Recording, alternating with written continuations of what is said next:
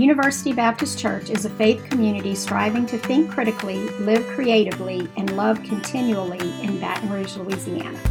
We gather on Sunday mornings at 5775 Highland Road between Lee Drive and Kenilworth Parkway. Visit ubc-br.org or at ubcbr on Facebook for more information.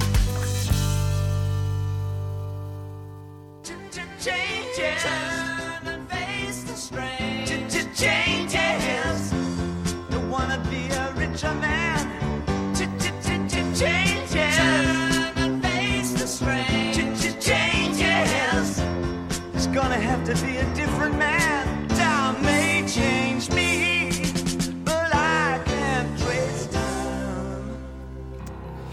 All right, this is it. That's the last time you have to watch that. We are wrapping up our series today in the book of Nehemiah, so take a look at Nehemiah chapter 8, verse 1. Over the last 8 weeks, we've navigated our way through this unique Old Testament work. It's a theological narrative which tells the story of trying to make a difference in the world. We learn of one man who hears of Jerusalem's destruction, one man feeling called by God to make a difference. And so Nehemiah steps out in faith as this lowly cupbearer and is brought before the king, in which the king hears and fulfills his expectations. Nehemiah returns to Jerusalem, and he doesn't just assume he knows all the problems. He actually goes and he listens to the stories of his community. He listens to the needs of people. He observes the brokenness and destruction of Jerusalem, and together they began to rebuild. But we learn that they face opposition. Opposition comes from the outside, and soon that opposition raises within them into this internal form of despair and fear. But they begin to step forward and capitalize on this opportunity and begin to rebuild Jerusalem. But then we ran into the awkward stuff that happens in the book of Nehemiah, like economic injustice. And we began to navigate how we too are called to see the acts of injustice in our world and our community, the ones that we support, and how we might stand against them. Nevertheless, what begins to happen in the next couple of chapters as we try to wrap up our text this morning, news flash, more opposition happens. These old foes of Sanballat and of Tobiah, not only are they angry with Nehemiah, but they begin to plot to have him murdered. You see, this is what happens when you take away someone's power, their source of unethical wealth, and their exploitation of others. They are willing to do just about anything to get it back. So the narrative, it's hard to compile it and to bring it all together, but we're going to try to do it this morning in Nehemiah chapter 8, verse 1. When the 7th month came and the Israelites had settled in their towns, all the people came together as one in the square before the water gate. They told Ezra, the teacher of the law, to bring out the book of the law of Moses, which the Lord had commanded for Israel. So on the first day of the 7th month, Ezra, the priest, brought the law before the assembly, which was made up of men and women and all who were able to understand. He read it aloud, and at daybreak till noon, as he faced the square before the water gate in the presence of the men and women and others who could understand. And all the people listened attentively to the book of the law. Skip down to verse 5. Ezra opened the book, and all the people could see him because he was standing above them. And as he opened it, the people all stood up. Ezra praised the Lord, the great God. And all the people lifted their hands and responded, "Amen, amen." They bowed down and worshiped the Lord with their faces to the ground. Look down at verse 8. They read from the book of the law of God, making it clear and giving the meaning so that the people would understand what was being read. Then Nehemiah the governor, Ezra the priest, and the teachers of law and the Levites who were instructing the people said to them all, "This day is holy to the Lord your God. Do not mourn and do not weep." For all the people had been weeping as they listened to the words of the law. If you recall from our first conversation in Nehemiah, I mentioned that the Hebrew tradition of the book of Nehemiah and Ezra is actually one book. Ezra tells of the rebuilding of the temple over a period of 20 to 30 years, while Nehemiah tells of the reconstruction of Jerusalem's fortifications. And the narrator says that all the people gathered as one man. This is a curious phrase. Essentially what he's trying to say is that the people were unified. There was a kindred spirit that was happening in Jerusalem.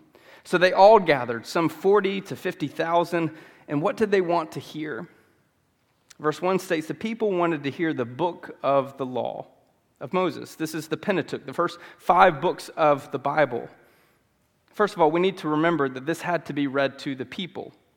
In this day and age, probably less than 4% of the population would have had the ability to read.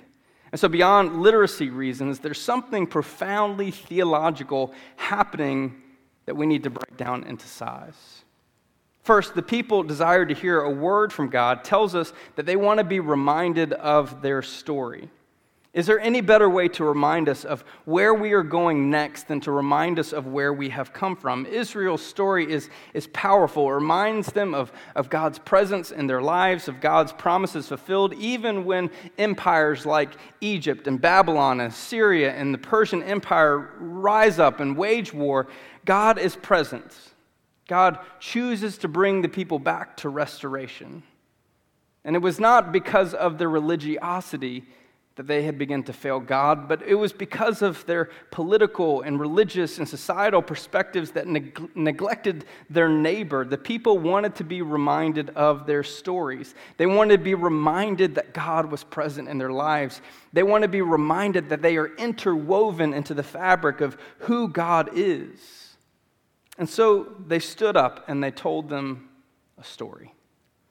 As humans, we are so wonderfully different. We come from different experiences, ethnicities, sexualities, genders, and perspectives, and philosophies, and convictions.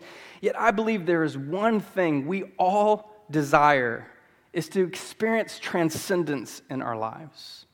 We desire to see that there is something bigger going on in our lives and in the world. Some might call this the divine. In Karen Armstrong's book, The Case for God, she writes, "Religion is not something tacked on to the human condition, an optional extra exposed on to people by some sort of priest. The desire is to cultivate a sense of transcendence, maybe the defining human characteristics." You see, like the Hebrews, like those who have come before us, we are a people that desire to see great significance in our lives. That our life is making a difference, that our life is bearing some importance to others, that somehow we are connecting to something that is greater and beyond us. We are a people searching. We are a people seeking. We are a people desiring to experience transcendence or the divine. And we do not need to remind ourselves of our need for God, despite how wise and advanced we have become. All that we have, all that we create has come from something greater than ourselves.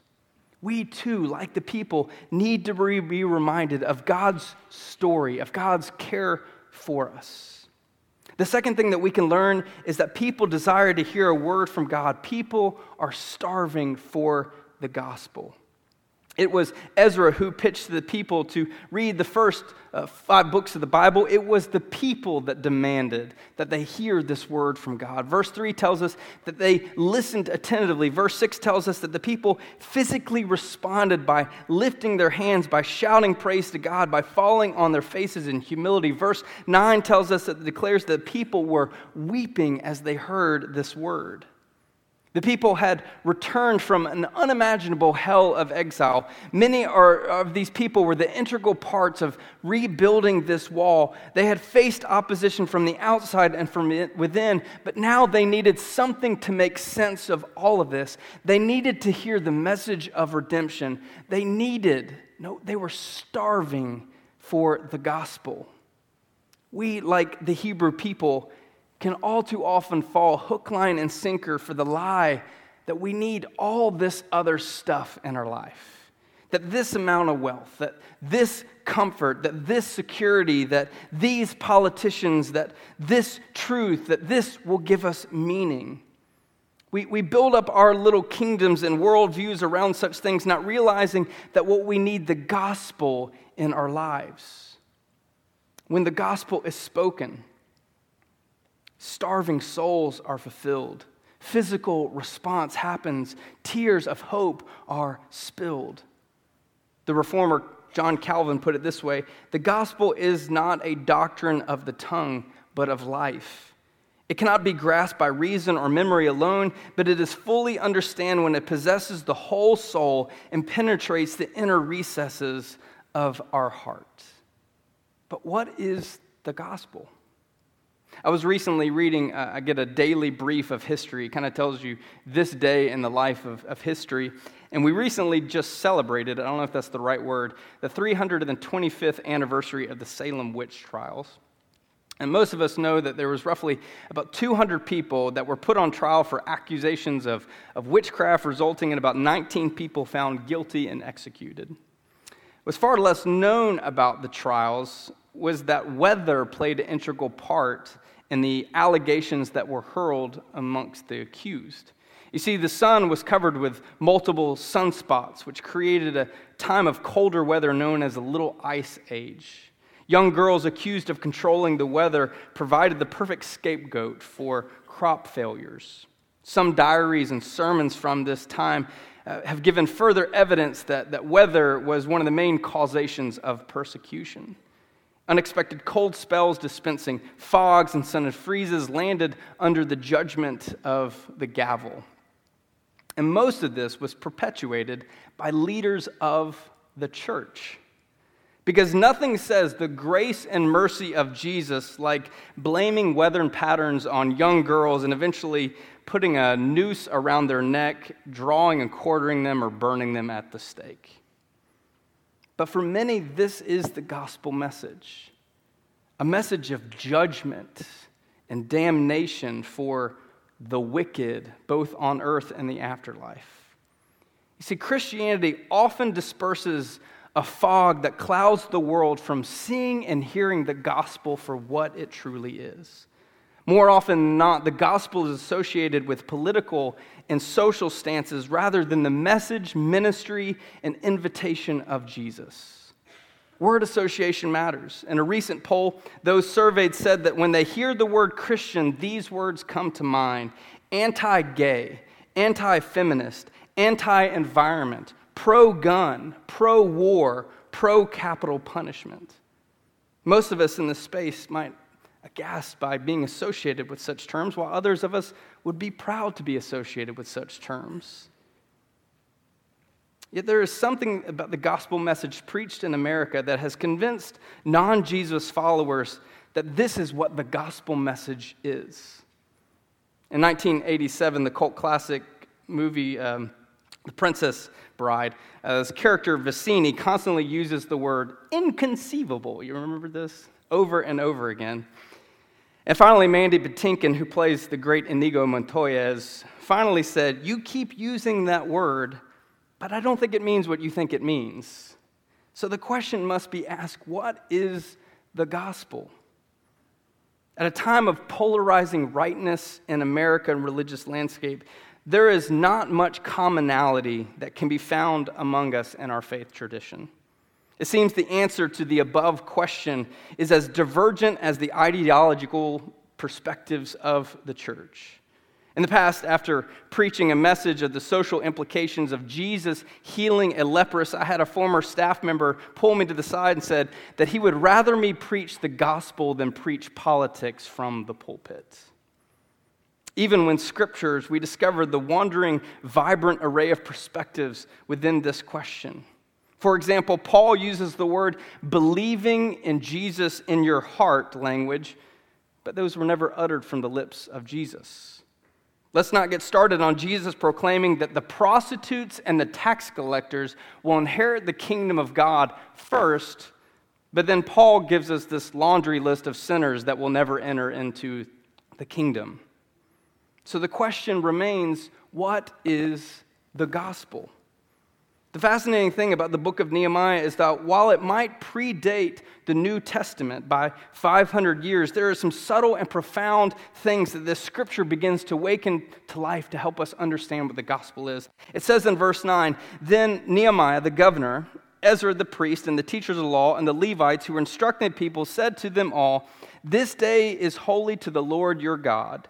Do not mourn and do not weep, for all the people had been weeping as they listened to the words of the law. Verse 10, Nehemiah said, Go and enjoy choice food and sweet drinks, and send some to those who have nothing prepared. This day is holy to the Lord. Do not grieve, for the joy of the Lord is your strength. The Levites calmed all the people, saying, Be still, for this is a holy day. Do not grieve. I think the first thing we can learn about what the gospel is it transforms lives. Verse 9 and 10 declares that the people are not just moved to a subtle discomfort. It says that God was moving emotionally and physically within their lives. These are a people who suffered in exile, not because of their failed religiosity, but because of their disconnect for their quote-unquote love for God and their lack of love for their neighbor. Remember, God sent prophets generation after generation with this news of their apathy and in their indifference. It was their injustice against their neighbor that Israel entered into exile. What was their injustice? Extortion, corrupt business practices, cheating, dishonesty, violence, and mistreatment to the poor, the rich getting richer and the poor getting poorer. God is saying that it's not your religious words that I care about. It is the actions of your life, and the people are brought to a place of transformation in this moment. The gospel of Jesus is not a philosophy for us to hear to. It's not some religious system and practices. It's not this compartmentalized thing that we can pick up and put down based on our socioeconomic and political perspectives. The gospel of Jesus Christ is the living and vibrant truth that works in a way into every fabric of our existence, transforming us from the inside out. We see this in the New Testament in a man named Saul who thought he knew it all and persecuted the church, yet he was told he knew nothing and was transformed into something new. The gospel is a truth that wages rebellion within our soul against our impulses to darkness and brokenness and selfishness and arrogance and hopelessness and fear and guilt and compulsion and loneliness. It is a rebellion that brings wholeness and healing, and light, and goodness, and inclusiveness. The gospel is an invitation to change our way of thinking and living. The gospel transforms lives.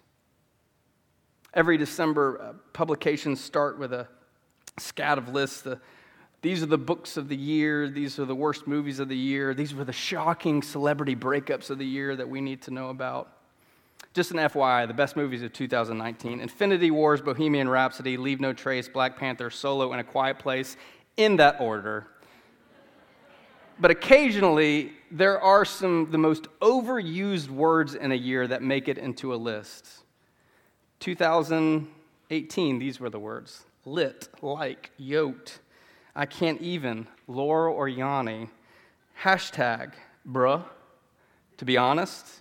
But then it doesn't matter the year. There's the overused words of literally, amazing, and love.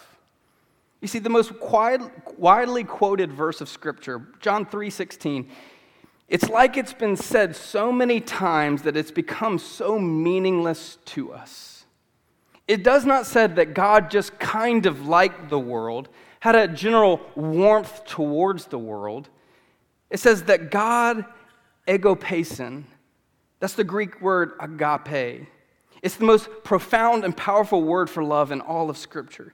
This is the love that Paul describes as patient and kind. It's a love that is not envy or arrogant or rude or self-seeking or keeping records of wrong. It's a love that bears all things, endures all things, and hopes in all things. This is the love that God graciously gives to us. John says if you are looking for a definition of God, God is love. 1 John 4:8. It's out of God's profound and unabashed love for us that God gives to us generously grace and mercy and transformation.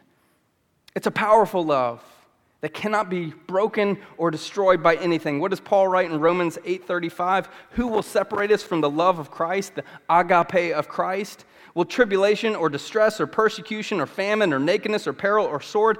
No, for I am convinced that neither life nor death, neither angels nor demons, neither present nor future, nor any power, neither height nor depth, or anything else in all of creation will be able to separate us from the love of God that is in Christ Jesus.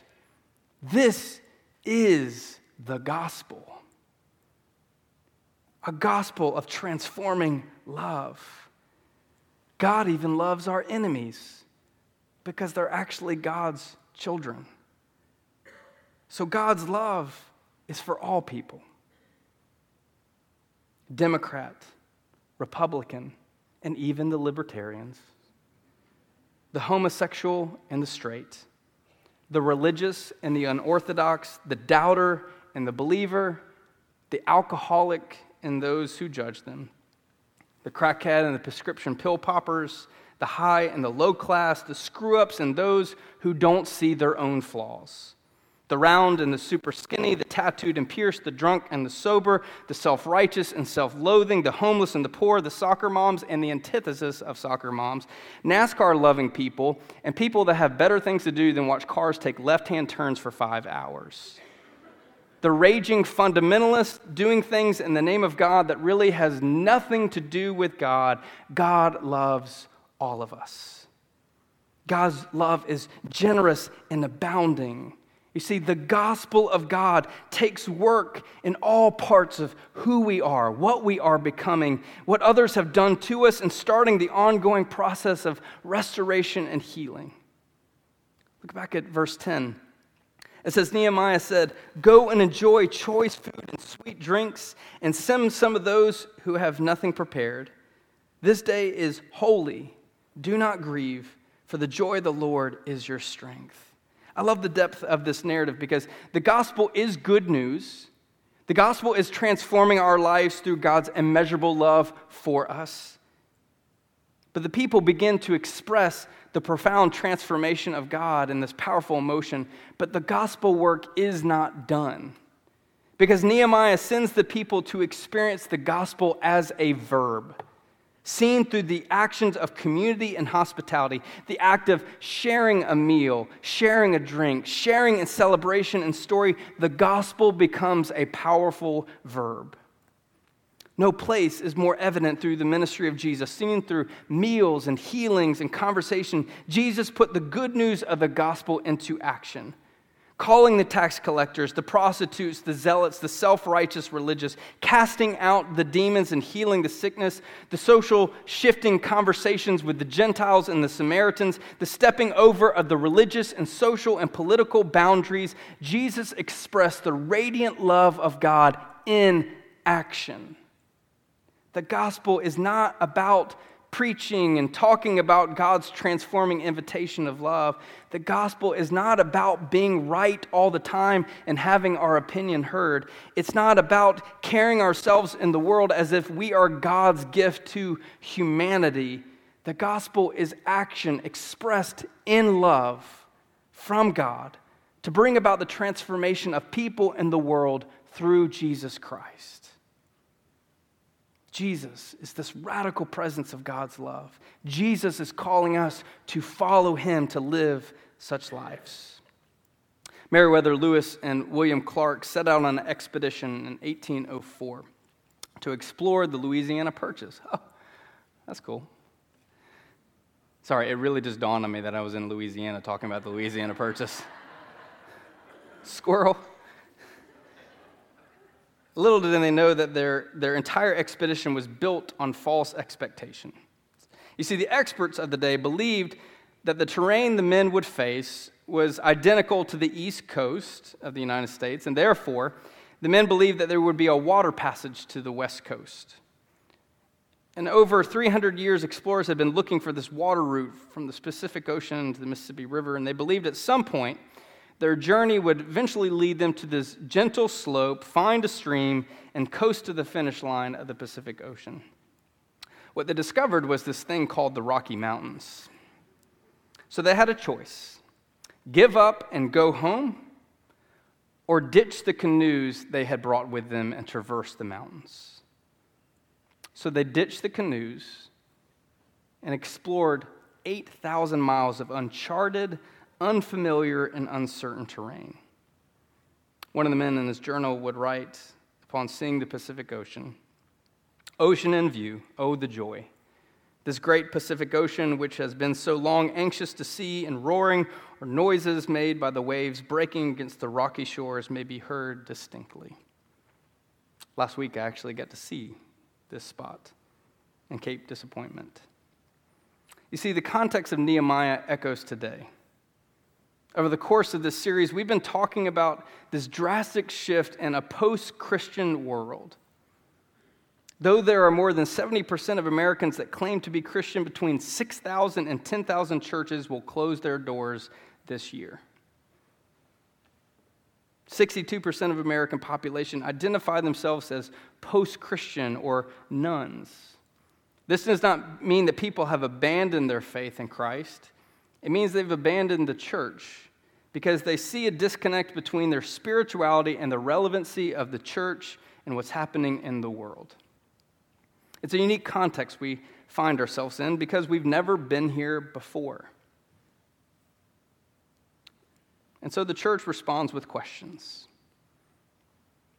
Often that questions leads to judgment. Won't these people just come back to church if they just had God in their lives? So what do we do about it? This is what we've been navigating for 8-9 weeks now.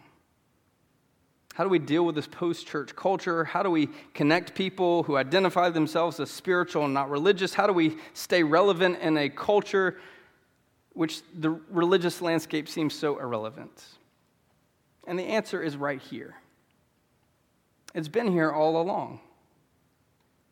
Is that we are called to be transformed by the gospel and take a certain gospel into an uncertain future. The gospel is about action, expressed with love from God to bring about the transformation of people in the world through Jesus Christ. You and I are called individually to take the gospel of Jesus' transforming love into our families, our neighborhoods, our friendships, our workplaces, restaurants, gyms, and ball games. You and I are called together to take the gospel of Jesus' transforming love into the socio-political and economic injustice of Baton Rouge. You and I are called together to take the gospel of Jesus' transforming love into each person, whether friend or foe, political or theological opponent, comfort or awkwardness. You and I are called together to be the gospel of Jesus' transforming love in real, authentic, radical, and innovative ways. The world is starving for the gospel. Let us discover together how we might be the living gospel. I'm reminded of the poetic words of Carl Cartier's song in which he writes, "O sing ye saints of God of your redemption, lift up the name of Jesus Christ. Sing of the cross and how he paid our ransom. His death has made a way to life. Sing the gospel, sing salvation, tell the people all is well. Shout the good news from the mountain, all ye thankful go and tell. Go to the thirsty with a cup of water, go to the hungry and give them bread. Run to the desperate and pour out his mercy, till every starving soul is fed. Proclaim you servants of the King of glory, the wondrous mysteries of God. Fear not, for you are weak, but he is able to sing through you a greater song.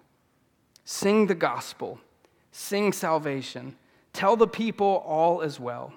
Shout the good news from the mountain, all ye faithful, go and tell." Our time of response this morning